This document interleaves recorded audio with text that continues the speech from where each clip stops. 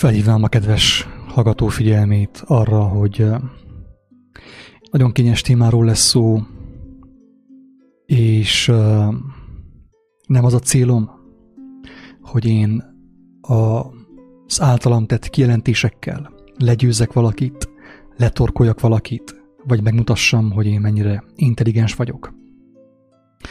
Távol álljon tőlem az, hogy felemeljem magamat, főképp mások rovására, embertársaim rovására, hogy én egy ilyen nagyobb dicsőségben tüntessen fel magamat.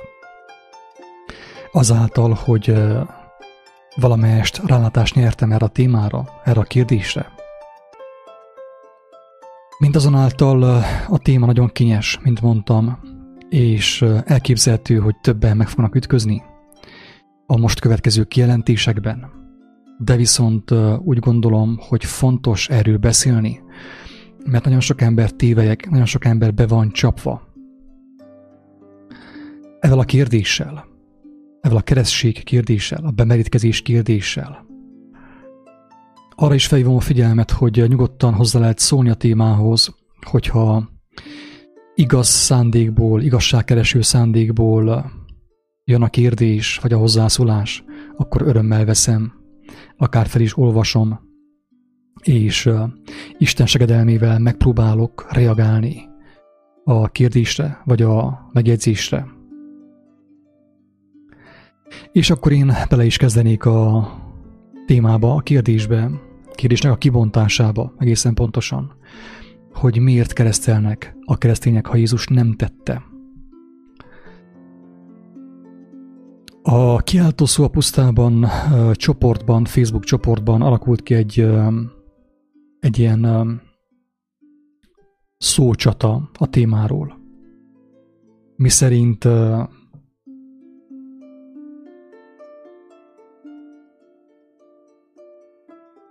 megpróbáltuk eldönteni, vagy megnézni közösen, hogy ez a keresztség, amit gyakorolnak a kereszténységben, a felnőtt keresztség, meg különböző keresztségek, ez mennyire van Jézustól, vagy mennyire egyezik az ő tanításával, egyáltalán miért történik. És hát érdekes módon a téma megosztotta a hozzászólókat.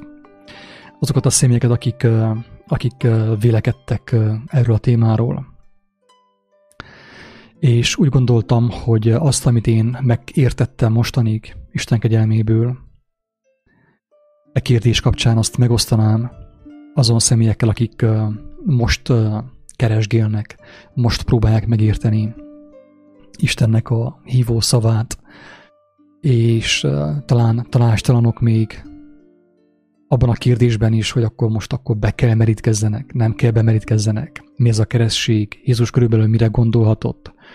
És tényleg minek köszönhető az, hogy a kereszténységben látjuk azt, hogy vannak ilyen bemerítések, különböző gyülekezetekben, felekezetekben, holott Jézus nem merített be senkit.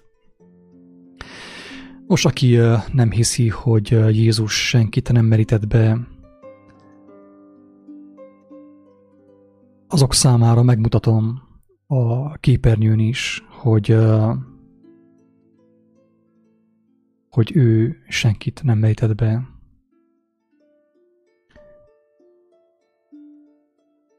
Tehát ő nem keresztelt úgy abban a formában, ahogy mi gyakoroljuk a keresztséget, a keresztelést, úgymond csecsemőkorban, ugye gyermekkorban, vagy akár felnőtt korban is, ő olyant nem tett.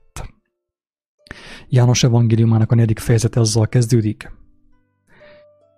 hogy amint azért megtudta az Úr, hogy a farizeusok meghallották, hogy Jézus több tanítványt szerez és keresztel, mint János, zárójelben jól lehet Jézus maga nem keresztelt, hanem az ő tanítványai kereszteltek.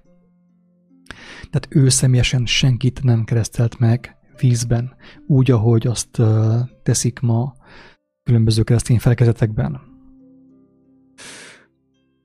Az igazság az, hogy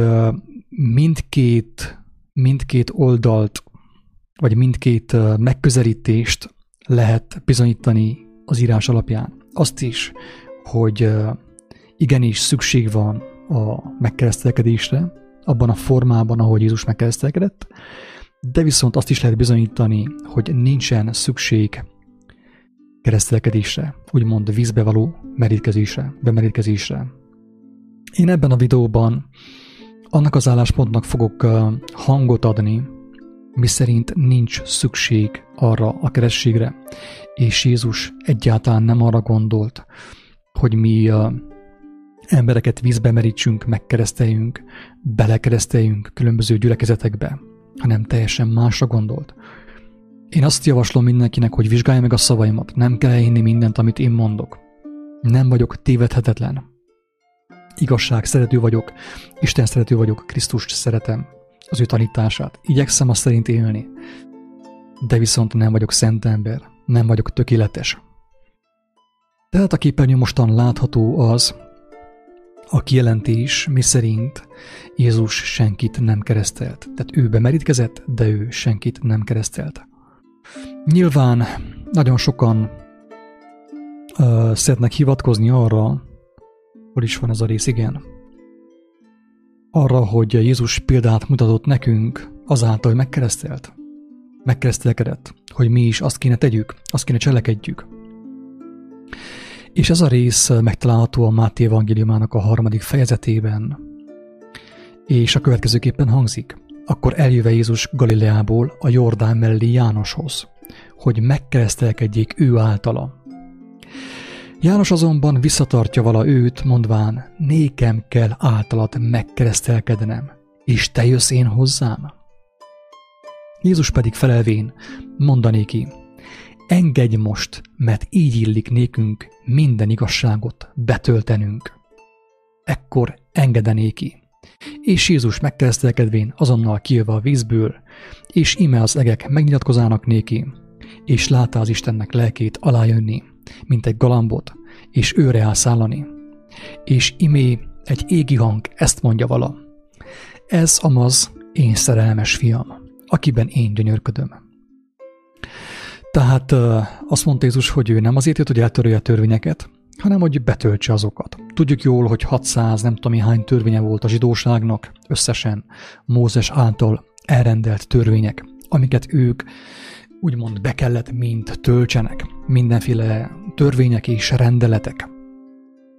Azt is tudjuk az Ószövetségből, hogy a keresztség, a vízbe való keresztelkedés is egy ószövetségi szokás volt, amelyet a nazireusok gyakoroltak, tudtommal. De lehet, hogy tévedek, tehát nyugodtan ki lehet javítani, hogyha valahol tévedtem volna. Tehát a vízkeresztség is egy ilyen ószövetségi szokás volt, amit János gyakorolt. És mint tudjuk, János azt azért, tehát azért merítette be az embereket, hogy jelképesen annak jeléül, hogy akik oda mentek hozzá és bemerítkeztek, ők kijelentették azt, hogy ők megtagadják a múltjukat, és vágyakoznak vissza Istenhez, elfordulnak az ő bűneiktől, az ő múltjuktól, és új életet akarnak kezdeni, jelképesen, hogy a víz lemosta róluk a szennyet. Ez a János keresztsége. Amiről azt mondja Jézus egyébként, hogy a törvény és a próféták Jánosig voltak.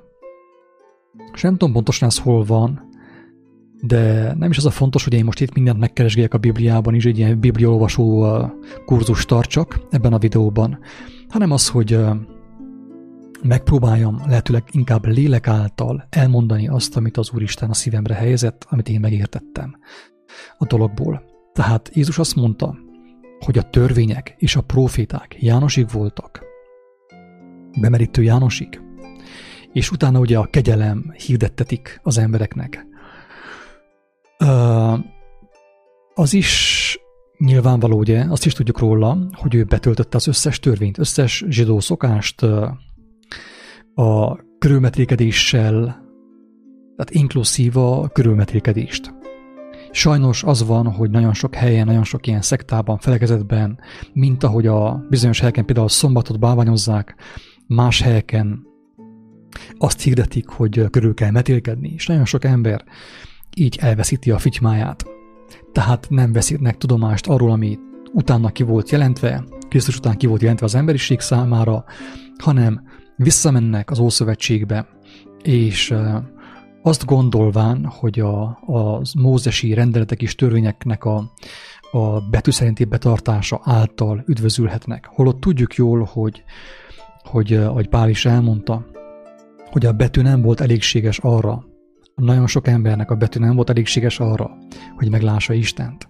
A legtöbb farizeus, a legtöbb írástudó, vallási vezető, akkor is vallási vezető ismerte a betűt, ismerte az írásokat, és mégsem jutott üdvösségre, mert a betű önmagában nem volt elegendő ahhoz, hogy őket megtisztítsa.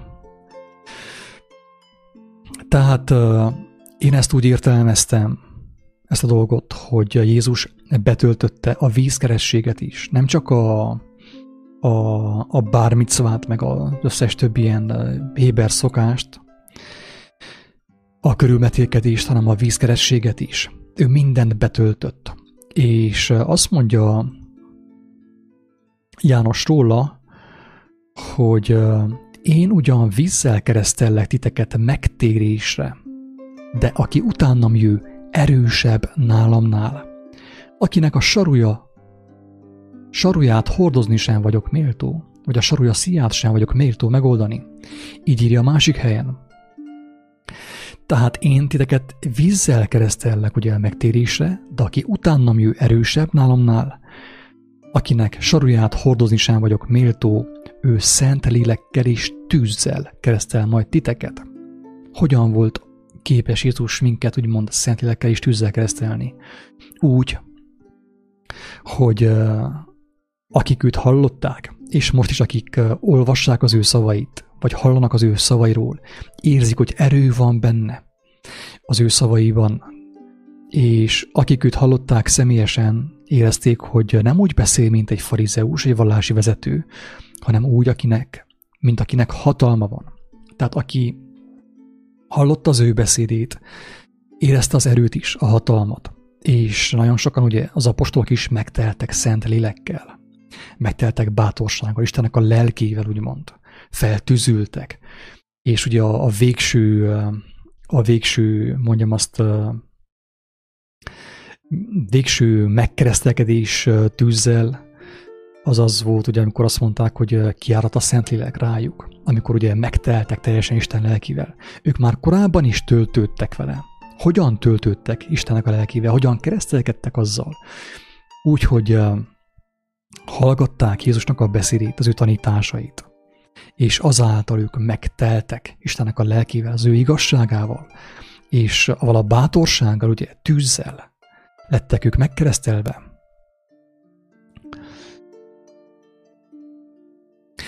A másik dolog, amire szeretnek hivatkozni a keresztények, az az, hogy amikor Nikodémus Jézushoz ment, akkor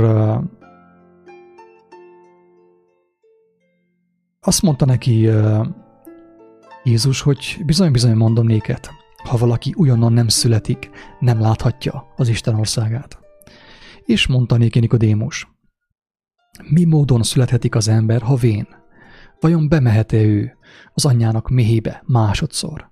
És születhetik-é?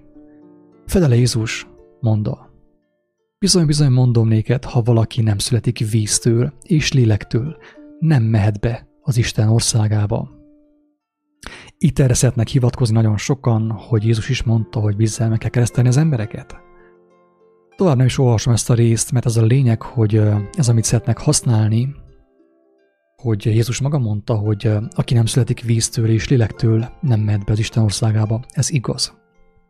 Viszont, ami szintén része az igazságnak is, amit az emberek szeretnek figyelmen kívül hagyni, az az, hogy Jézus milyen vízről beszélt itten. Ezt szeretjük figyelmen kívül hagyni azt, hogy Jézus mit nevez víznek. És visszamegyünk a János evangéliumának a 4. fejezetében, amikor Jézus elment Samáriának Sikár nevű városába, annak a teleknek szomszédjába, amelyet Jákob adott vala az ő fiának, Józsefnek. Ott vala pedig a Jákob forrása. Jézus azért az utazástól elfáradva azon módon leül a forráshoz, mint egy 6 óra vala. Jöve egy samáriabeli asszony vizet meríteni, mondanék Jézus, adj innom. Az ő tanítványai ugyanis elmentek a városba, hogy ennivalót vegyenek. Mondd azért néki a samáriai asszony, hogy kérhetsz inni zsidó létedre én tőlem, aki samáriai asszony vagyok, mert a zsidók nem barátkoznak a samáriaiakkal. Felele Jézus is mondanéki, ha ismernéd az Isten ajándékát, és hogy ki az, aki ezt mondja néked, adj innom, te kérted volna őt, és adott volna néked élő vizet. Élő vizet. Itt elmondja, hogy mi a víz. Mondanéki az asszony, Uram, nincs mivel merítened, és a kút mély. Hol vennéd tehát az élő vizet? Kérdi a samáriai asszony, mert ő még mindig azt hiszi, hogy Jézus ilyen ásványvízről beszél. Hozzá. Avagy nagyobb vagy te a mi atyánknál, Jákobnál, aki nékünk adta ezt a kutat, és ebből ivott ő is, a fiai is, és jószága is. Felele Jézus is mondanéki, mindaz, aki ebből a vízből iszik, ebből a földi vízből, ebből a H2O-ból iszik, ismét megszomjózik. Valaki pedig abból a vízből iszik, amelyet én adok néki, soha örökké nem szomjózik meg, hanem az a víz, amelyet én adok néki, örök életre buzgó víznek kútfeje lesz ő bennem. Tehát az élő víz, amiről ő beszélt, az, amit ő adott a tanítványoknak 3,5 éven keresztül, kedves hallgatók. Azt mondja erre a samáriai asszony, az a személy, aki igazán megmenekült, aki tényleg vágyta az igazságot, hogy Uram, add nékem azt a vizet, hogy meg ne szomjúhozzam, és ne jöjjek ide meríteni. Erre mondja Jézus, hogy nagyon sok parázna asszony, meg lator, meg mindenki ilyen rablóg az ember, meg fog előzni minket a mennyek országában. Miért? Azért, mert már annyira belementünk a betűbe, a képmutatásba, a szenteskedésbe, hogy ezek az emberek, akik gyermekként fordulnak ő hozzá, azok sokkal hamarabb meg fognak menekülni, mert ők lélek által veszik az igazi vizet, az igazi kerességet. Oké, tehát itten elmondja Jézus, hogy az élő víz, amiről ő beszél, az ő beszéde, amit ő lehozott a földre, hogy kijelentse Istennek az akaratát számunkra, kijelentette azt az ő szavaival, az ő cselekedeteivel, az ő tetteivel, az ő jellemével, az ő szeretetével és az ő önként vállalt halál áldozatával. Kedves hallgató, ez a víz, amit ő hozott a földre, ez az élő víz. Erről beszél itt Nikodémusnak. Bizony mondom néked, ha valaki nem születik víztől és lélektől, nem mehet be az Isten országába. Erről a vízről beszél ő. Oké. Tehát látjuk azt, hogy ő nem keresztelt, ő megkeresztelkedett, hogy betöltse a régi zsidó szokásokat, hogy ne legyen ő támadható, legyen fedhetetlen, mint ahogy Pál is volt. Pál is betöltött nagyjából minden törvényt. Azt mondja, hogy a törvény szempontjából ő fedhetetlen volt. Ő minden szokásnak, minden törvénynek, minden rendeletnek eleget tett, de mégsem ismerte Istent. Ez volt a botrány. Pontosan úgy, mint ahogy ma a keresztények. Mindent betartottak, amit nekik mondtak a papbácsik, a vallások, és elmentek a gyülekezetbe minden vasárnap, bibliaórára, meg mindenhova mentek, de Istent nem ismerték. A feltámadás erejét nem ismerték meg, Krisztusnak a lelkével nem találkoztak. Bemerítkeztek, kimerítkeztek, mindent csináltak, de éppen csak az Úristennek a lelkével nem találkoztak.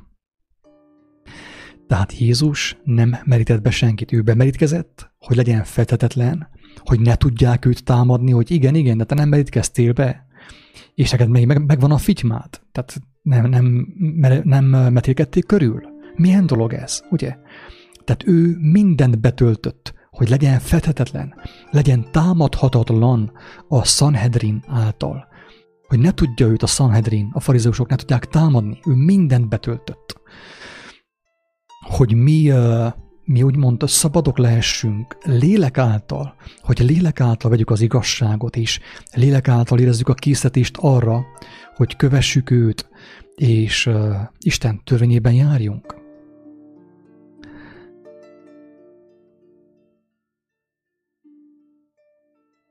Igen. A másik dolog, amit fel szeretnek használni a keresztények, az az, hogy elmenvén azért tegyetek tanítványokká minden népeket, megkeresztelvén őket az Atyának, a Fiúnak és a Szentléleknek nevében. Egyébként erre jött ugye a Szent Háromság is, erre lett ráhúzva feltétlenül erre a kijelentésre, meg a keresztséget is lehet ezzel úgymond bizonyítani, alátámasztani, a csecsemő keresztséget, akár a felnőtt keresztséget is. De viszont, kedves hallgatók, nem szabad figyelmen kívül adjuk az ő szavait. Amikor ő azt mondja, hogy aki engemet követni akar, tagadja meg önmagát. Tagadja meg önmagát. Az ő emberi, az ő földi gondolkodását. Tagadja meg azt. Vegye fel az ő keresztjét, és kövessen engemet. Tehát a keresztség, amiről ő beszél, az nem az, hogy belecsobbanak a fürdőkádba, majd ki belőle, és már is magas térdemeléssel megyek a mennyek országába. Kedves hallgató, ez hazugság. Nem gonoszságból mondom ezt, de ez hazugság. Emberek millióit csapták be vele a hazugsággal, és mindjárt meg fogom mutatni, hogy hogyan csapták be őket, és mi a megtévesztésnek a lényege, az alapja. Tehát amikor ő azt mondja, hogy megkeresztelvén őket, azt mondja, hogy tegyetek tanítványokká minden népet, megkeresztelvén őket az Atyának, a Fiúnak és a Szentléleknek nevében. Mit jelent ez? Azt mondja, hogy úgy keresztétek meg őket, hogy adjátok rájuk az új terhet, az új igát, mert ő azt mondta, hogy vegyitek föl magatokra az én igámat, mert az én igám gyönyörűséges, az én terhem könnyű. Tehát az a keresztség, az a valódi keresztség, kedves hallgató, hogy én magamra veszem az ő igáját, mert ő ezt mondta. Meg is keresem ezt a részt. Azt mondja, hogy Máté 11:28, mintha. Igen, azt mondja, hogy vegyétek föl magatokra az én igámat, és tanuljátok meg tőlem, hogy én szelíd és alázatos szívű vagyok, és nyugalmat találtok a ti lelkeiteknek, mert az én igám gyönyörűséges, az én terhem könnyű. Akkor megkeresem azt, hogy a maga keresztjét,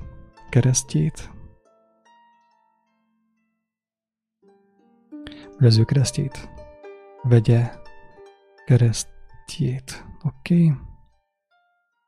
Igen, itt van nem.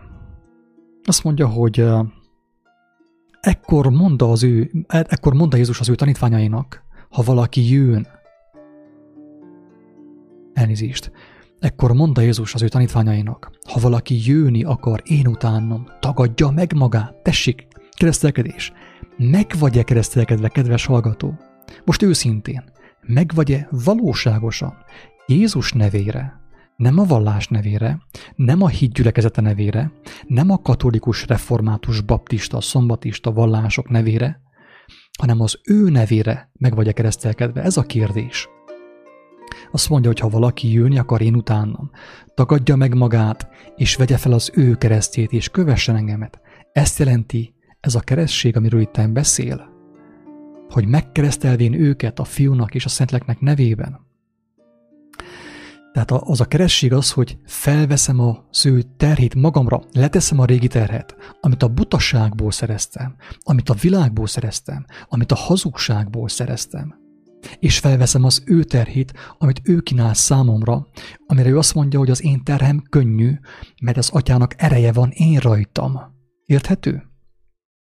Az én igám gyönyörűséges. Ez a keresztség. Azt vegyitek magatokra, és akkor vagytok megkeresztelkedve úgy, ahogy itt mondom. Mellesleg ugye, mit mond a keresztségről?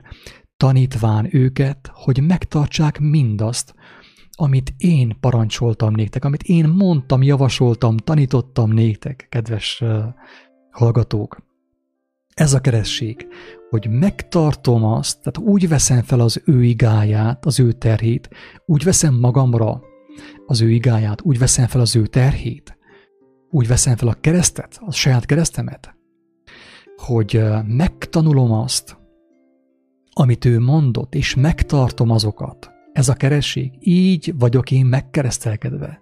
Nem a fürdőkádban, meg a szemetes kukában, amit csinálnak a YouTube-on. Tényleg Isten könyörüljön rajtam is, mert egy gyarló ember vagyok, tehát nem vagyok szent.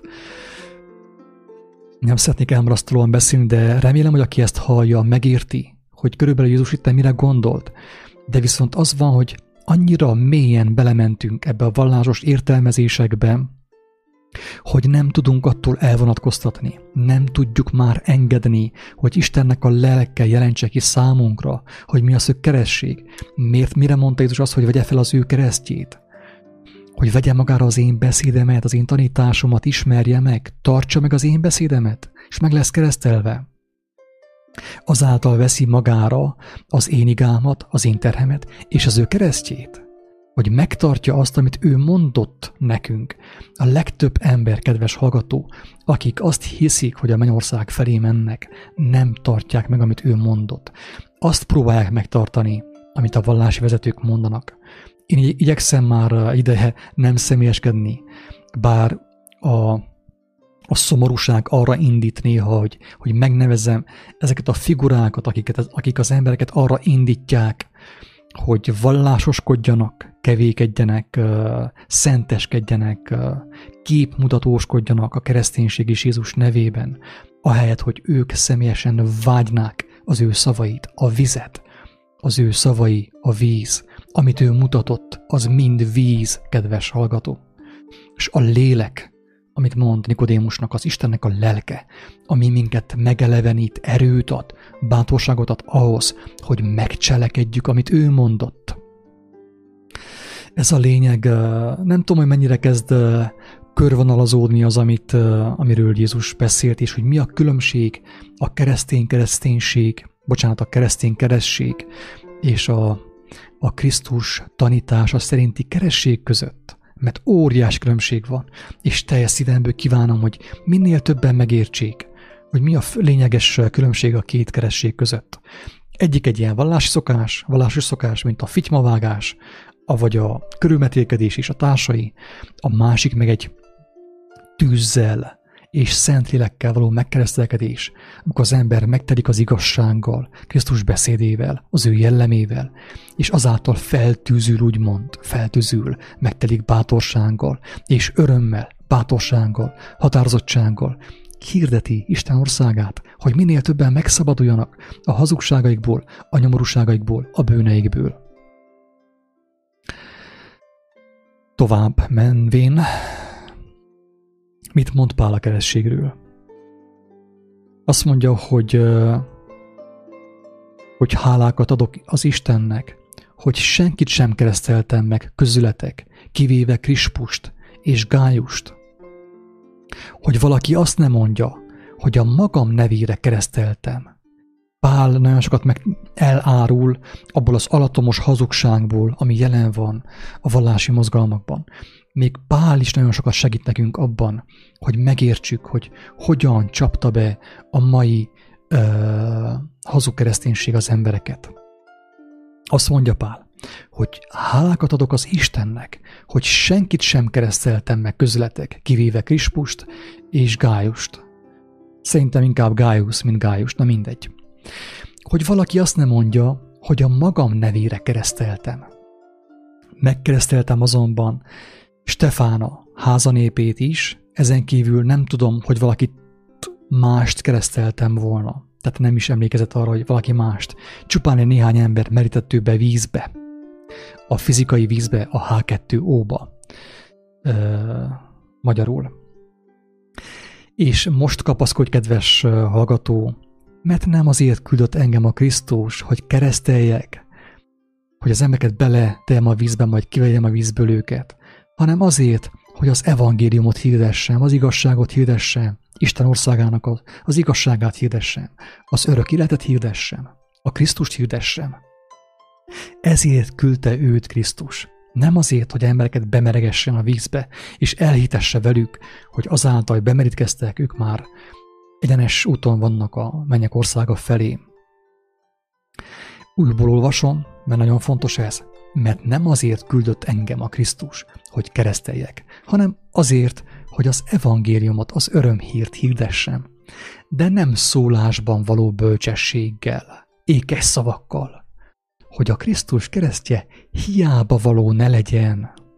Még azt is szerénységgel hirdetem, az evangéliumot is, megalázva magamot, porig alázva magamot, hogy a Krisztusnak a keresztje el ne vesszen, hogy az emberek arra nézzenek, ne rám nézzenek, az én ékes szólásomra, az én nem tudom milyen szép beszédemre, az én rímeimre, hanem inkább ránézzenek, mert ő általa menekülhetnek meg az emberek, és nem az én ékes szólásom által, nem az én bölcsességem által, és nem az én helyesírásom által. Tehát ezt mondja Pál ugye a kerességről, tehát Pál is lebuktatja a mozgalmat. Továbbá, mit mond Pál? Ezt a részt én inkább felolvasnám a kedves barátomnak a kiírásából, ahol ő nagyon szépen elmagyarázza egy kedves utitársam, hogy mi a keresztség, mi a valódi keresztség, és Jézus a vizet hogyan használta. Azt mondja Levike, hogy Jézus és a tanítványai között egyetlen egyszer történt az, amikor vízzel kapcsolatos tanítást mutatott be a tanítványainak. És ez a tanítás miről szólt? Arról szólt, hogy megmosta az ő lábaikat vízzel. Bemerítette az ő lábaikat. Senkit nem merített be úgy, mint János. És az, ahogy az Ószövetségben gyakorolták, úgy senkit nem merített be. Hanem tűzzel keresztelt és Szentlélekkel, valamint vízzel megmosta a lábaikat az alázat és a szolgálat készség jeléül. Kedves hallgató, hangsúlyozom, Jézus senkit nem keresztelt. Úgy, ahogy teszik ezt ma a vallásos mozgalmakban. Hanem ezt is csak szimbolikusan tette az alázat, a szerítség és a szolgálatkészség jeléül, hogy megmosta az ő barátainak a koszos lábait. Talán a legutolsó volt a tanítások között ez a cselekedete, és talán a legfontosabb is, amire azt is mondta, hogy ha nem moshatlak meg, semmi közöd nincs én hozzám, semmi közöm nincs hozzátok. Péter ekkor azt felelte, Uram, ne csak a lábamat, hanem a kezemet és a fejemet is mosd meg, merítsél be mindenestől a vízbe, kérte itten Péter. És mit mondott Jézus? Kérlek, jól figyelj, mert annyira fontos ez. Talán most meg fogod érteni, hogy miért hazugság az a fajta keresztelés, amit gyakorolnak a kereszténységben. Nem azt mondom, hogy hazugság és bűnt követel, aki azt megteszi. Nem erről beszélek. Hanem azt mondom, hogy alattomos megtévesztés és hazugság az, hogy valakivel elhitetjük azt, hogy ha beáll a baptisták közé, vagy nem tudom én hova, és ottan bemerítkezik, akkor az be fog menni az Isten országában. Nem így van. Ez hazugság. Tehát Péter kérte, hogy őt merítse be. Azt mondta, hogy ne csak a kezemet, a fejemet teljesen mindenestől mossál meg. Mit mondott Jézus? Azt mondta, hogy aki megfürdött, aki már valóságosan bemerítkezett, annak csak a lábát kell megmosni. Ne legyen lábszaga. Ugye? Ne legyen piszkos a lába. Mert amíg a világban járunk, ragad ránk bűn is még közben, mocsok is sajnos, és azt le kell mossuk közben, ami ránk ragad az úton. Azt mondja, hogy aki megfürdött, annak csak a lábát kell megmosni, különben egészen tiszta. És most nagyon jól figyelj, ti is tiszták vagytok, de nem mindnyájan.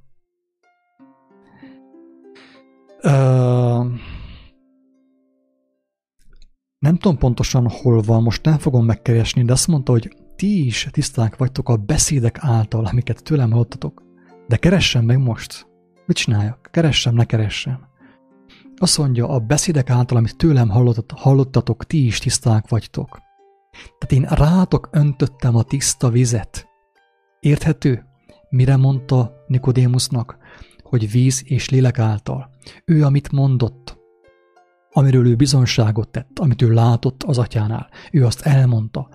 Az volt a tiszta víz, ezt ráöntötte az ő követőire, tanítványaira, barátaira. És erre a vízre mondta, hogy ezáltal, a víz által tudunk megtisztulni. És Jézus nem tett mást, mint fürdette az ő tanítványait 3,5 éven keresztül?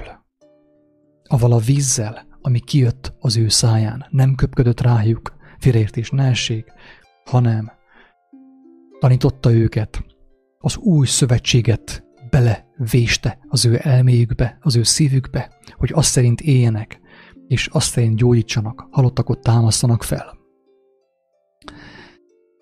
Tovább azt mondja, azt írta ki Levike, hogy én vagyok az igazi szőlőtő, és az én atyám a szőlőműves. Minden szőlőveszőt lemetsz, amely nem terem gyümölcsöt. Mindazt pedig, amely gyümölcsöt terem, mit csinál vele? Megtisztítja, hogy több gyümölcsöt teremjen, tehát megtisztítja a vízzel, igazsággal, az igével, az ő igazságával. Az a víz, az az igazság, amit Isten kijelentett már a proféták által, már Mózes által is, de legtökéletesebben, legerőteljesebben Jézus Krisztus által. Azzal tisztítja meg, avval az igével, az igazsággal tisztítja meg a szőlővesszőket, hogy teremjenek gyümölcsöt, még több szőlővesszőt teremjenek, hajtást, új hajtást teremjenek. Érthető most már mi a víz? Igen, itt van az a rész, amit mondott, amit az előbb kerestem volna, hogy ti már tiszták vagytok a beszéd által, amelyet szóltam nektek. Mi által? Víz által?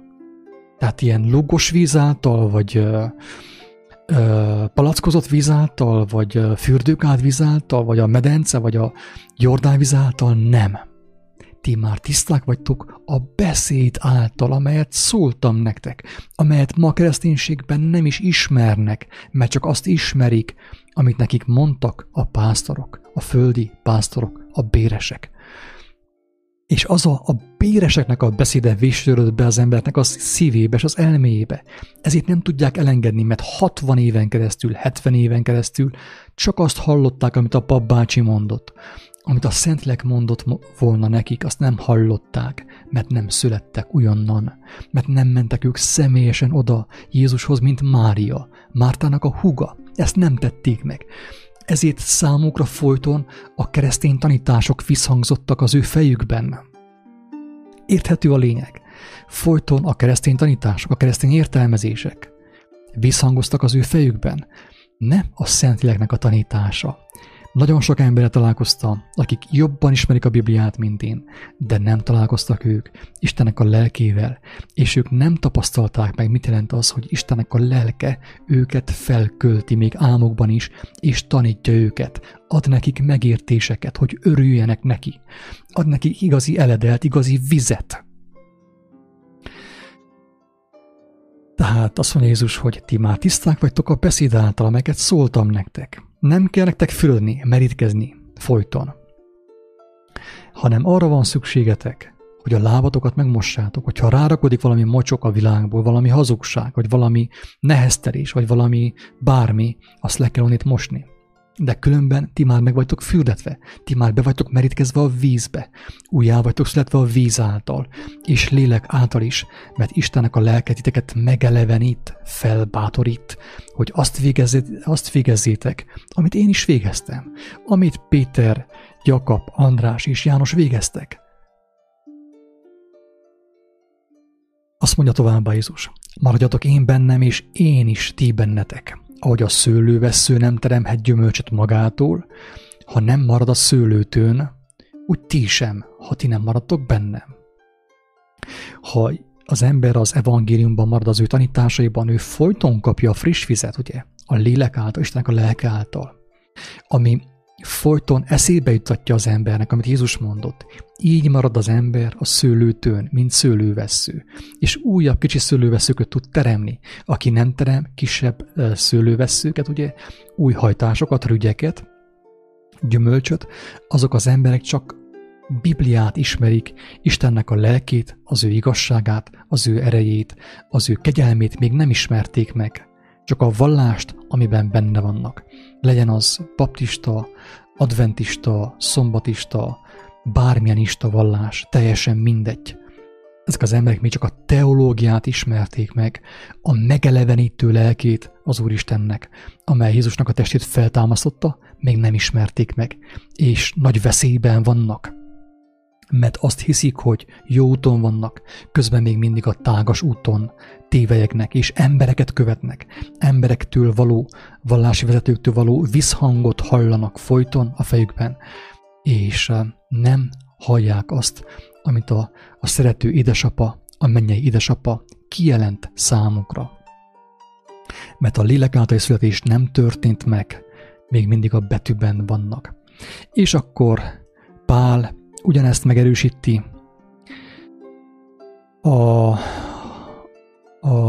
beteszem a képernyőre is. Pillanat. Igen, megkerült. Avagy nem tudjátok-e, hogy igazságtalanok nem örökölhetik Istennek országát? Ne tévegjetek, se paráznák, se bálványimádók, se házasságtörők, se pulyák, se férfi szeplősítők, se lopók, se telhetetlenek, se részegesek, se szitalmazók, se ragadozók nem örökölhetik Isten országát. És akkor most elmondja Pál a lényeget. Ilyenek voltatok pedig némelyek, de megmosattatok, bemerítkeztetek a vízbe, és megszenteltettetek, és megigazítottatok az Úr Jézusnak nevében, az ő szavában, az ő kijelentésében, és a mi Istenünk lelke által. Tehát Pál is elmondja, persze, mint ahogy Péter mondja, a Pál leveleit lehet a legjobban kicsavarni, csűrni, csavarni, amíg létrejön a kereszténység, a hitgyülekezete, a katolikus vallás, a református vallás, a protestáns mozgalmak, és az összes gyülekezet, összes lányvállalat, ami ugyanazt a hamis sémát követi, hogy az embereket elszakítja a szerető mennyei édesapa lelkétől, és megakadályozza őket abban, hogy lélek által újjászülessenek, hogy ők személyesen kapják a kijelentést, a megértést, hogy örüljenek neki, és örömmel tudják megosztani embertársaikkal, erővel, hatalommal, mint ahogy Jézus is tette.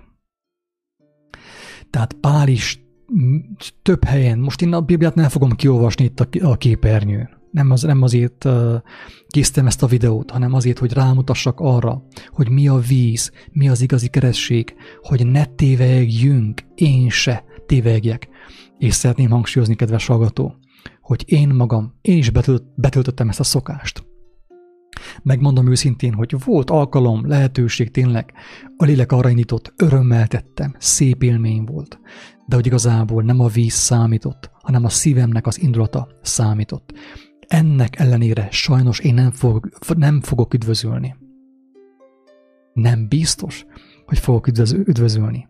Tehát az a bemerítés, az nekem nem garancia semmire. Arra garancia, hogy Isten engemet elfogadott, segít nekem. De azt mondta Jézus, hogy aki mindvégig kitart, aki mindvégig a szőlőtön marad, mint szőlővesző, és terem gyümölcsöt, az az ember, aki a haláláig termi a gyümölcsöt, más emberek is megismerik Isten kegyelmét általa. Azok az emberek fognak belépni Isten országába. Bodó Attila nem biztos, Isten tudja. Isten kegyelmezzen nekem, könyörüljön rajtam, hogy megláthassam az ő országát, de hazudnék, hogyha azt mondanám, hogy én bemerítkeztem a Balatonba, és akkor én most magas térdemeléssel rohanok Isten országa felé, és minden nap szépen reggeltől estig Bibliát olvasok, ahelyett, hogy azt cselekedném, amit Jézus mondott és mutatott. Úgy gondolom, hogy nagyon-nagyon részletesen be volt ebben a videóban mutatva, hogy mi az, hogy bemerítkezés, keresztelkedés vízben. Aki nem akarta megérteni, az nem értette meg. Aki meg akarta érteni, már megértette, sőt, még fog kapni kijelentéseket az Úristentől, hogy még tisztábban megértse a lényeget, hogy ne tévegjen, és ne csapjon be másokat is, azzal, hogy ha bemerítkezik, akkor megvallja, akkor a versike Jézusnak, csak azáltal aztán minden, aki. Ez hazugság. Ez szemenszedett hazugság, legalatomosabb, legveszélyesebb hazugság, mert Isten és Jézus nevében történik. Tovább menvén még valamit meg szeretnék mutatni, és pedig azt, hogy ugye, amikor azt mondják, hogy Jézus azt mondta, hogy így illik betölteni minden igazságot, valóban ezt mondta, így illik nekünk, neked János, és nekem, és nekünk ugye betölteni minden zsidó igazságot, hangsúlyozom, ószövetség igazságot, minden olyan törvényt, amit Pál is betartott, azt a 600 valamennyit, és azt a rendeléseket és mindent. És ő be is töltötte az összes törvényt, az összes rendeletet.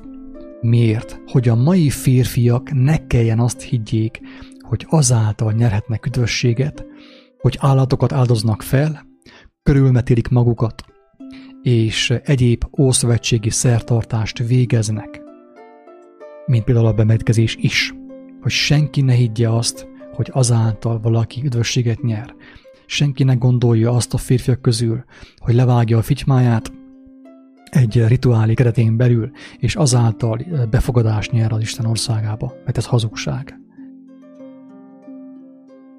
Tehát ő betöltött minden ószövetségi igazságot, és eleget tett minden zsidó rendeletnek. Azután pedig azt mondta, hogy a törvény és a próféták Jánosig profétáltak. Ez nem azt jelenti, hogy most már nincsen törvény, félreértés ne essék. Most is van törvény, az mindig is volt. De van egy új fejezet, amit úgy hívunk, hogy új szövetség. Ugye a Szentlélek, keresztség fejezete. És ő ezt is csinálta, hogy ő miután megkeresztelkedett, bemerítkezett, azt tette, hogy Szentlélekkel és tűzzel keresztelte az embereket. Ahogy mi, bár elvileg követjük őt, nem tudunk. Ugye milyen érdekes az, hogy Jézus azt mondta, hogy őt kövessük. Csináljuk azt, amit ő csinált. Az apostolok azt csinálták, amit ő csinált. Ő erővel, hatalommal prédikált, gyógyított, halottakot támasztott fel. De mi mivel maradtunk? A vízkerességgel és a sok vitával, hogy már pedig te, Jóska, nem merítkeztél be, valószínűleg el fogsz kárhozni. Mi ezzel maradtunk? Hogy egymást piszkáljuk, gonoszsággal, gonosz jellemmel, lelkülettel, hogy te nem tartottál be minden ezért, amit Mózes mondott. Érted? És el fogsz kárhozni. Ezt tesszük Isten és Jézus nevében. Isten könyörüljön a mi lelkünkön. Bocsássa meg a hazugságainkat, a képmutatásunkat, és azt, hogy a betű rabjai vagyunk. Miért vagyunk a betű rabjai? Azért, mert bár hirdetjük a szokásokat, a zsidó szokásokat hirdetjük, és számon kérjük egymástól, követeljük egymástól, nem tesszük azt, amit Jézus mutatott, amit ő mondott. A mammont szolgáljuk, azért dolgozunk, a nap 24 órájából annak a nagy része a mammoné, és egy néhány perc az Istené. És így követeljük egymástól, hogy tartsuk be a szokásokat. Nem azt csináljuk, amit ő csinált. Nem azt csináljuk, amit Péter csinált. És senki nem azt csinálja. Nincsen sem erő bennünk, sem hatalom a szavainkban. Emberek nem gyógyulnak meg, de viszont megszóljuk egymás, hogy Marci, te nem merítkeztél be, valószínűleg pokolban fogsz kikötni. Őrültség, ami történik a kereszténységben. Megundorodtam saját magamtól, a vallásosságtól, a kereszténységtől és mindentől, ami a képmutatásról szól, ami a szenteskedésről szól, az igazság helyett. Ama igazság helyett, amit Jézus megmutatott az ő életével, az ő életét feláldozva, akkor elmondta, hogy csináljátok azt, amit én mondtam. Csináljátok azt, amit én mondtam. Ismeritek meg azt, amit én mondtam, és csináljátok azt. Ez a bemerítkezés. És minden más megadatik. De élek a világért, a mammont szolgálom, és elvárom az embertársaimtól, hogy valahova keresztelkedjenek be, egy gyülekezetbe. Őrültség, gonoszság, felette nagy hiába valóság és gonoszság, ami történik a vallásos mozgalmakban. Ezt, amit én mondok, azért is mondom, azokért is mondom, azon személyekért is mondom, akik még nem kerültek bele semmilyen vallási mozgalomba, kereszténységbe, hogy meneküljenek onnét. mindenféle vallási mozgalomtól meneküljenek, mert ezután még rosszabb lesz. Ami történik a kereszténységen belül, még rosszabb lesz mostantól, mert mindent a Vatikán irányít, még akkor is, hogyha az nem teljesen nyilvánvaló. Inkább fohászkodjatok személyesen, és meg fogjátok ismerni az igazságot. Jézus nevében hatalom és erő van. Megmondatott, hogy neki megadatott minden erő és minden hatalom a mennyben, a földön és a föld alatt, mindenhol. Aki hozzáfordul, aki az ő nevét használja, aki az ő szavait akarja megérteni, megismerni, annak az embernek minden eszköz megadatik, mindenféle szekta nélkül, kereszténység nélkül és minden nélkül. Különben az ember sajnos belekerült egy olyan vallási mozgalomba, felekezetbe, ahol azt fogja hinni élete végéig, hogy ő üdvözülni fog, mert bemerítkezett. Tehát ugye a lényeg az, hogy ő szentlélekkel és tűzzel keresztelt, mi meg vízzel keresztelünk, mert nincsen nálunk sem szentlélek, sem tűz. Hát ő azért halt meg, hogy nálunk is legyen szentlélek, legyen tűz nálunk is, hogy mi azzal fürdessük az embereket, embertársainkat, hogy megkívántassuk Isten országát. De egy is sincsen jelen nálunk. Csak a szokás, a duma, a fenyegetőzés. Használték csúnyább szavakat is, de nem fogok. Pedig már eléggé megszomorodtam, megmondom őszintén. Tehát itt ugrik a majom a vízbe, kedves hallgató, kedves embertársak. Itt válik nyilvánvalóvá a jól leplezett megtévesztés és a hazugságunk, miszerint kereszténykedünk, a betű szerint, ugye? Tehát, hogy kereszténykedünk, nem keresztények vagyunk, mi kereszténykedünk. Képmutatók vagyunk velem az élen. Sem erő, sem hatalom nincs nálunk. Sem erő, sem hatalom. Érthető? Nem tudunk sem tűzzel, sem szentlélekkel keresztelni. Hogy is tudnánk, hogyha mi nem kaptunk olyant? Érthető? Marad a H2O, meg a fürdőkádban való bemerítés, hogy elhitessük embertársainkkal azt, hogy úgy menekülnek meg, hogyha ez megtörténik velük. A mammont szolgáljuk. Tehát a mammont, a világot szolgáljuk, a világurát szolgáljuk, a sátánt szolgáljuk, a pénzt szolgáljuk, a testünket szolgáljuk. Hello!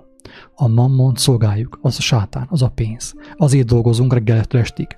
Fizetjük az adót utána a császárnak. Ezt meg is magyarázzuk az evangéliummal. A testiekért élünk, de nincsen semmiféle erő nálunk és hatalom, amivel meggyógyíthatnánk a betegeket, az éhezőket megetethetnénk, és a halottakat feltámaszthatnánk. Csak duma van nálunk, és a bevett szokások, amit 20, 30, 40, 50, 60 és nem tudom én hány éven keresztül montázott belé a fejünkbe a kereszténység. Nem a Szentlélek, hanem a kereszténység. Én egyébként azt nem értem, én találkoztam már olyan személyekkel, akik azt mondták, hogy ők kijöttek a kereszténységből, gyülekezetekből. De amikor kijöttek, ugyanazt hirdetik, amit ottan tanultak. Miért kellett kijönni? Én ezt nem értem. Kedves hallgató, ne vedd rossz néven a kérdésemet. Miért jöttél ki? Ha ugyanazt hirdeted, ha te még mindig nem kaptál kijelentést az Úristentől, az ő lelkétől, nem kaptál személyesen megértést, arra vonatkozóan, hogy mi a víz és mi a lélek, miért nem maradtál bent?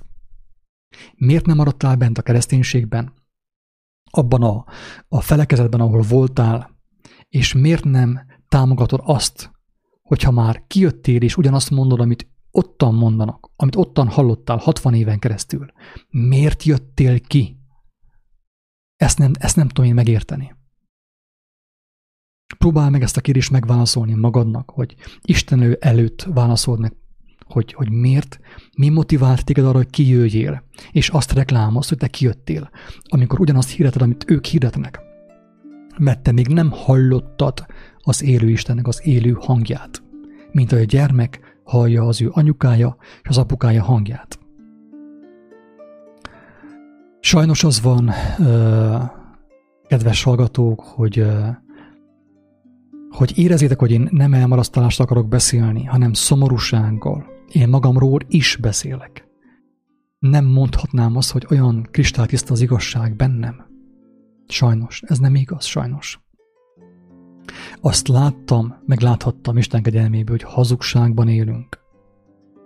És a legdurább az, hogy erre a hazugságra még Isten és Jézus nevét is felhasználjuk, hogy még jobban elhiggyük a hazugságot, amiben élünk, ami megkötöz bennünket, ami fogva tart bennünket. Ez a legalatomosabb hazugság, mert ha valaki a Buddha nevében hazugságban él, az még ott lehet ottan ingázni, balra is, jobbra is, Buddhától Krisnáig, Krisnától nem tudom én hova, lehet ingázgatni.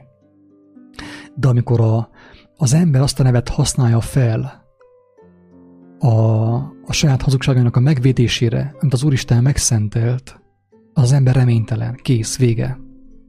Istennek az irgalma, az ő könyörülete, hogyha meg tudja menteni őt valamiképp. Nagyon sokáig tartott a keresztény programozás, és a hazugságot véljük igazságnak.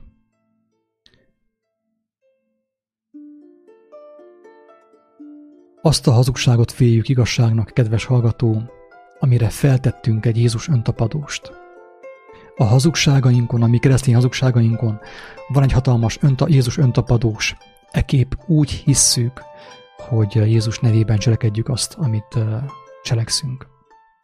De közben még csak nem is ismertük meg az ő beszédét. Mert folyton más embereken keresztül hallottuk az ő beszédét. Folyton egy visszhangot hallottunk. Egy torz visszhangot hallottunk folyton. Hogy is ismerhettük volna meg az ő beszédét? És akkor most elmondom a következő mondatban, hogy miért van keresztség, miért van keresztelés a kereszténységben. Ebből a mondatból, aki mostani nem értette meg a lényeget, most meg fogja érteni, teljesen biztos. Tehát az, hogy ezt a zsidó szokást, hangsúlyozom, zsidó szokás, azt, hogy ezt a zsidó szokást annak ellenére, hogy Jézus senkit sem keresztelt vízzel, áthoztuk az új szövetségbe, ez egy alattomos húzás volt. És ezt a húzást felhasználhatták arra, hogy belekereszteljék az embereket a vallási dogmákba és babonákba. Érthető? Ennek következtében az emberek azon személyek teológiáját követik, akik bemerítették őket a rendszerbe, a baptista mozgalomba, a hit gyülekezetébe, az összes többi keresztény gyülekezetbe. Tehát aki bemerítkezett, akit bemerítettek vízbe, az ószövetségi szokás szerint, akit bemerítettek vízbe, azok a személyek automatikusan azokat az embereket kezdték követni, akik bemerítették őket. Ez a lényeg. Ez a lényeg. Aki ezt nem érti, annak nem tudom tisztában elmondani. Egyszerűen képtelen vagyok arra. Tehát Jézus nem azt mondta, hogy a Jóska bácsit, a pásztort, a lelkészt, meg nem tudom én kit kövessünk, hanem azt mondta, hogy kövessük a szent lelket, mert ő elmegy a földről, de ő azért jött, hogy megmutassa, hogy hogyan válunk alkalmassá arra, hogy mi személyesen halljuk Istennek a lelkét. Aki megeleveníti bennünk azt az igazságot, amit ő mondott, amit mi már korábban megismertünk az evangéliumból. Megtanít minket mindenre, és eszünkbe juttatja mindazt, amit ő mondott nekünk. Ő azt mondta, hogy a szent lelket kövessük, de mi a szent pásztort követjük, aki minket bemerített a baptista mozgalomba, vagy bármelyik másik keresztény mozgalomba. Ezért van ez a zsidó szokás a kereszténységben. Az emberek szó szerint belekeresztelkednek a hazugságba. És akik belekeresztelkednek, sajnos a legtöbben benne is maradnak. Életük végéig onnét fogják őket eltemetni. Sajnos a legtöbb embert. De tudom, hogy Isten kegyelmes, ő irgalmas. Sok ember ki fog hozni ebből a hatalmas hazugságból. A megkeresztelkedés hazugságából. A keresztelésnek ezen alattomos értelmezéséből, amely megkötözi az embereket, hozzákötözi emberi rendszerekhez, a Szentlélek helyett. Leválasztja őket Istenről, hogyha valamennyire rajta is voltak, és rá irányítja őket rácsatolja őket egy pásztorra, akinek a feje fölött valahol még van, nem tudom, vagy 20 pásztor, még felettes, és utána a pápa. Ezt én nem győzöm hangsúlyozni, bele is fáradtam, megmondom őszintén, bele is szomorodtam ebbe az egész jelenségbe, bele is savanyodtam, és szinte azt is mondhatnám, hogy bele is undorodtam ebbe a hatalmas képmutatásba, amikor Jézusról beszélünk, miközben a világot, a mammon szolgáljuk, és elmondjuk, hogy ő hogyan gondolta. Isten könyörüljön rajtam.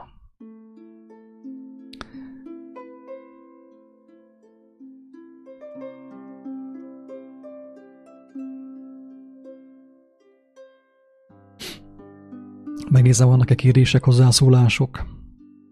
Elnézést szeretnék kérni mindenkitől, én senkit nem akarok megsérteni, megbántani, viszont ha valakit lesokkoltam, és az a sok arra volt jó, hogy kizökkentette őt ebből a hatalmas hazugságból, ebből az eszeveszett hazugságból, akkor áldom az Úristent, hogy az én gyarló szavaim segíthettek abban, hogy valaki ebből a hazugságból kizökkenjen, de én inkább abban bizakodok, hogy talán egy néhány ember segít abban, hogy megússza ezt a hazugságot. Nehogy valahol belekeresztelkedjen, és beleragadjon, hogy folyton annak a mammon imádó pásztornak a szövegét hallgassa, ahelyett, hogy hallaná a mindenható Isten lelkének a hangját, aki eszébe jutatja Jézusnak a szavait, és megtanítja őt mindenre, elvezeti a mennyország kapujáig.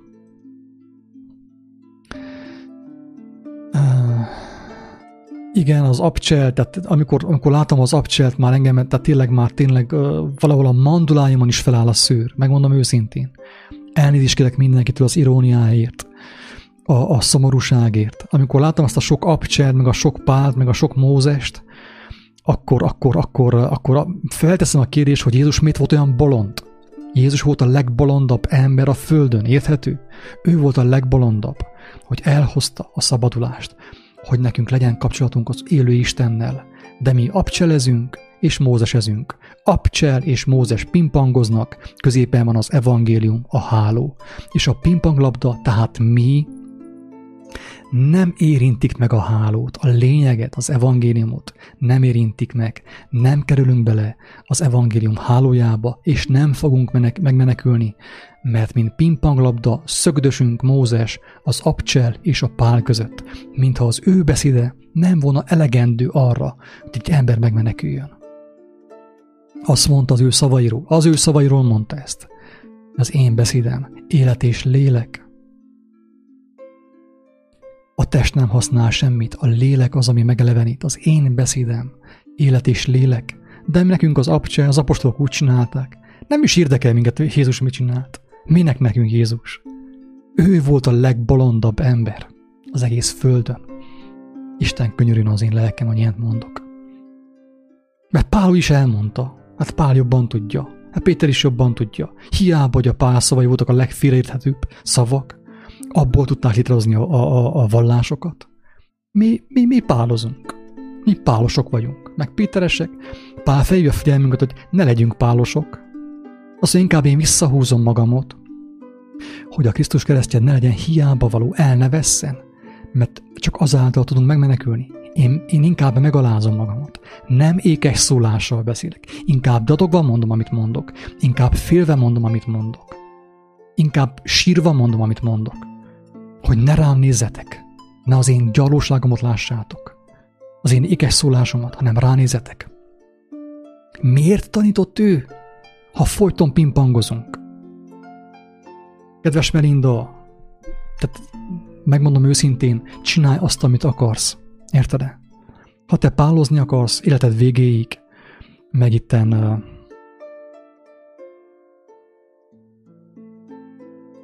igen, hogy Krisztusban keresztelkedtetek meg, mit jelent? Az, hogy az ő szavai, az előbb elmondtam, az ő szavai átmostak bennünket. Mára mennyire? És őt öltözzük fel, nem pedig a szappanos vizet a fürdőkádból. Tényleg, tehát nem szeretnék senkiről sem elmarasztalóan beszélni, aki ezt megtette, mert sok ember van, aki jó szándékkal tette meg, tiszta motivációval tette meg. senkit nem ment meg a keresztség. Érthető? Senkit. Az a fajta, amit gyakorolnak a kereszténységben, senkit nem fog megmenteni. Ne áltassátok magatokat. Ne áltassuk magunkat. Aki nem öltözi fel Krisztust, de mit? Az ő varázserejét? Nem. Hanem azt, amit ő mondott. De hogyha folyton mi abcselezzünk, meg pálozzunk, meg pételezzünk, azt jelenti, hogy látom, amikor engemet támadnak. Sokszor. Pál ezt mondta, a Róma is, a Korintus, a Mózes, meg minden. Mintha evangélium nem is létezne. Úgy beszélnek Mózesről és Pálról. Hihetetlen. Hihetetlen. Nézek ki a fejemből, mint egy cserebogár. A cserepadon, ugye?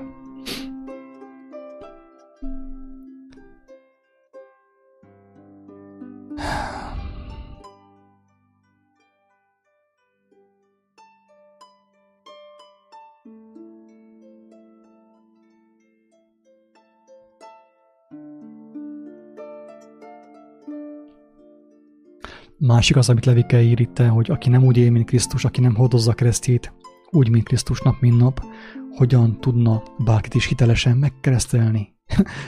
Oké, most belocsantam a fürdőkádba, vagy valahova, egy tóba, vagy egy folyóba. Megkeresztel, utána aztán megyek vissza a mammont imádni. A mammonért dolgozni. Reggeltől estig. Odaadom az egész életemet a mammonnak, hogy a testem jól legyen, rendben legyen. És felteszem a medált a falra, ugye az aranyérmet a falra, hogy még egy embert megkereszteltem. Őrültség, magunkat csapjuk be. Isten nem tudjuk átverni. Én sem tudom átverni. Eleget próbáltam. Elégszer próbáltam. És néha most is megpróbálom Istent átverni. Annyira gyarló és alatomos lélek van bennem, hogy most is át akarom verni Istent néha. És most értem, hogy miért mondta Pál azt, hogy ó, én nyomorúságos ember, ki szabadít meg engemet e halálnak testéből? Ki fog engemet megszabadítani a bűnös testből, aki tanítja az én lelkemet? Aki eltereli az én figyelmemet Istennek a lelkéről? Ki fog engemet megmenteni, kedves hallgatók? Isten tudja. És csak ő tudja. Ő, ha nem ment meg, akkor nekem annyi, tényleg.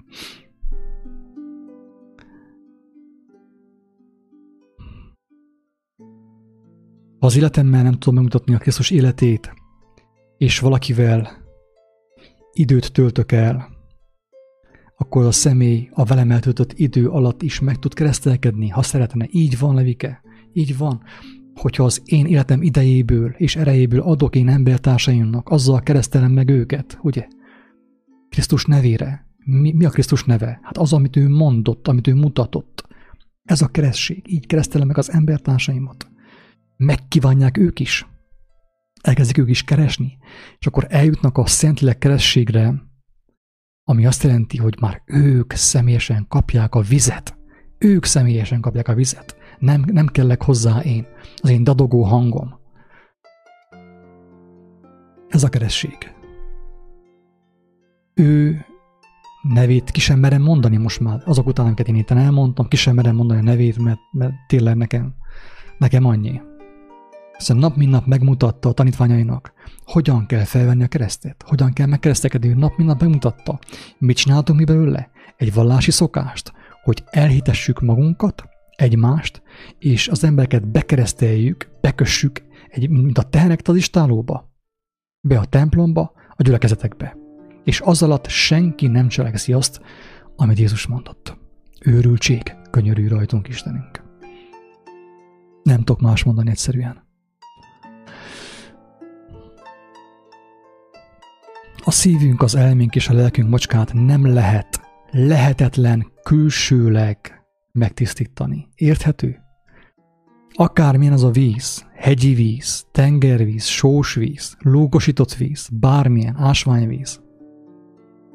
Nem tudjuk magunkat megtisztítani. Külsőleg. Jézus miért mondta? Az edény külsejét megtisztítjátok. Megvolt már minden, a figyma az elszállt, ugye? Az ott van a levegőbe való, már éppen röpül úgy lecsapták onnét. Be vagyunk merítkezve, nem is egyszer. Vannak emberek, akik már többször bemerítkeztek. Többször. és még mindig hazugságban vannak.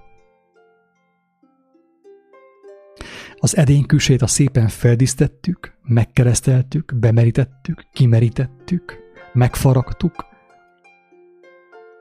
de a belseje az büdös, rothat. A belseje rothat. Ez vagyok én, az ember. Kedves hallgató, ez vagyok én, az ember. Hogy nehogy valaki magára vegye. Én, az ember, ezt mondom én magamról. Ekkora alattomos hazugságban, képmutatásban, hogy ki fog engemet megmenteni, nem tudom. Mert én nem tudom magamat megmenteni. Akármeddig keresztelkedek.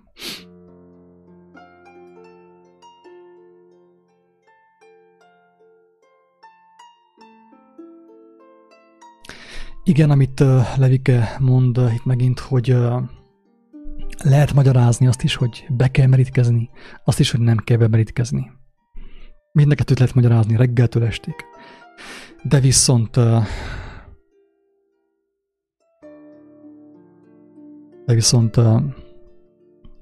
úgy gondolom, hogy ha sokáig magyarázzuk, azzal is azt magyarázzuk, hogy Isten halott. Hogy a mi életünkben ő halott. Mi nem találkoztunk vele. Miért is kéne én tovább magyarázzam ezt? Mit vagyok olyan bolond, hogy tovább magyarázzam ezt a kérdést? Mert ha tovább magyarázzam, akkor azt jelenti, hogy igazából hát én sem találkoztam vele. Akit igazán érdekel a válasz, az tegye fel azt a kérdést magának, hogy ő hiszi azt, hogy Isten él, hogy egy élő Istenről van itten szó. Hogy egy élő Isten támasztotta fel a holtat. Valaki ezt hiszi. Mert hogyha valaki ezt hiszi, akkor talán azt is el tudja majd hinni, hogy az élő Isten képes neki választ adni erre a kérdésre.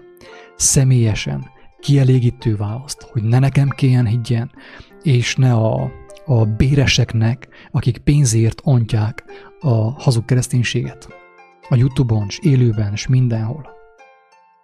Ez az örömhír, kedves hallgatók, hogy Isten él, Jézus valóban feltámadt. És hogyha valaki igazán válaszokat szeretne, és nem elégedett az én gyarló válaszaimmal, az én indulatos viselkedésemmel nem elégedett valaki, forduljon Istenhez. Ne a pásztorhoz, ne a béresekhez. Mert hogyha folyton emberekhez fordulunk, ezzel azt mondjuk, hogy mi nem hisszük azt, hogy Isten él. Nem volt semmiféle feltámadás, az egész csak duma. Érthető? Viszont aki hiszi azt, hogy ő él, élő Istenről van szó, az szerintem azt is hiheti egész nyugodtan, hogy ő, az élő Isten élő szavakkal, a maga módján ki tudja jelenteni számára az igazságot a keresztség felől is, a keresztségről is.